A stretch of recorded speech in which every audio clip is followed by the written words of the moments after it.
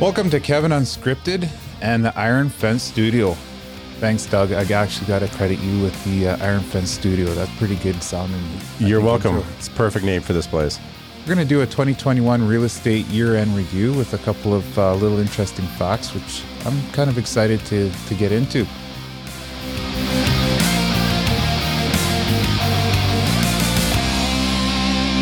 Let's get into it. What are the number of homes sold in 2021? We sold 705 units, houses, apartments, duplexes this year, which is a 50% increase over 2020. Is that all in Fort St. John? Yep, Fort St. John and area. The last time we were this busy was in 2014, right before oil prices tanked. So 2015 was our all-time high as far as pricing was concerned. Awesome. We're seeing a nice uptick again. Yeah, so it's been a tough slog for the housing market over the past 7 years, but this year we had a real turnaround. Perfect. What was the average home price in 2021? We jumped up a little bit, not as much as I would have expected for the number of sales, but we jumped up to $380,000 this year, which is around a 7% jump from last year.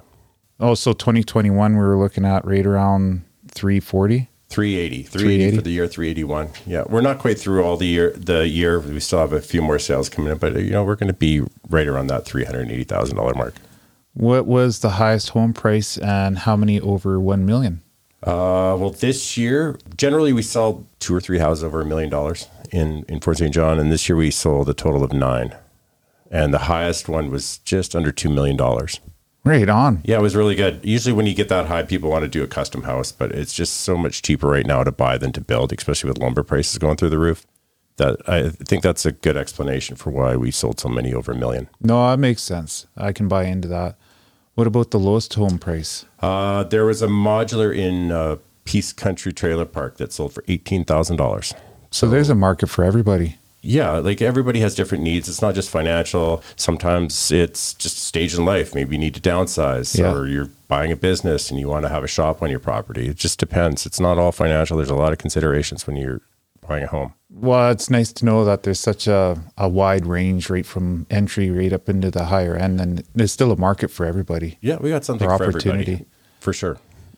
So now we're getting into a little bit of a concern with inflation. There's some concerns around how things are going up. What about the current interest rates? Where are we sitting at, and are they on the rise? Yeah, well, I think, going to 2022, we're going to see a little pressure upwards on rates. Earlier this year, like when we first got into January, we were still like right around 2% and even under 2% as an interest rate. Right now, we're sitting at 2.59 for a 5% down mortgage. If you're going to go uninsured and put down 20%, you're looking at 2.75%. What are maybe some of the things to remember and know about when financing a new home? Shop your credit around. Don't be scared to go to more than one bank.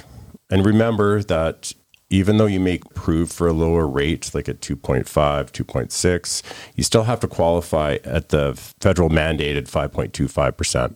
That's good to know. Is that something that's just been recently implemented? They did that several years ago.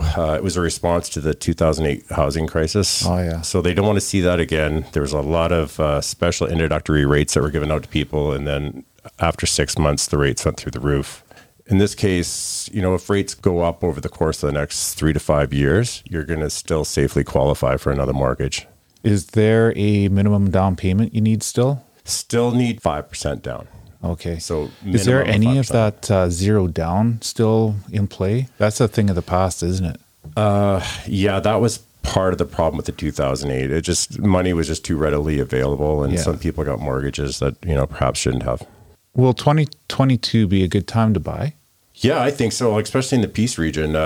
Actually, the National Post just came out with a survey of medium incomes, and we're sitting around $107,000 for medium household income here, which is unbelievably high. No I think kidding. It's either number one or it's in the top 5 anyway of all of Canada. Shout out to Fort St. John and the Peace River. But thanks for coming out, Doug. Let's do this again. That was fun. Well, thanks for having me, and Merry Christmas, everyone. Happy New Year. Happy New Year.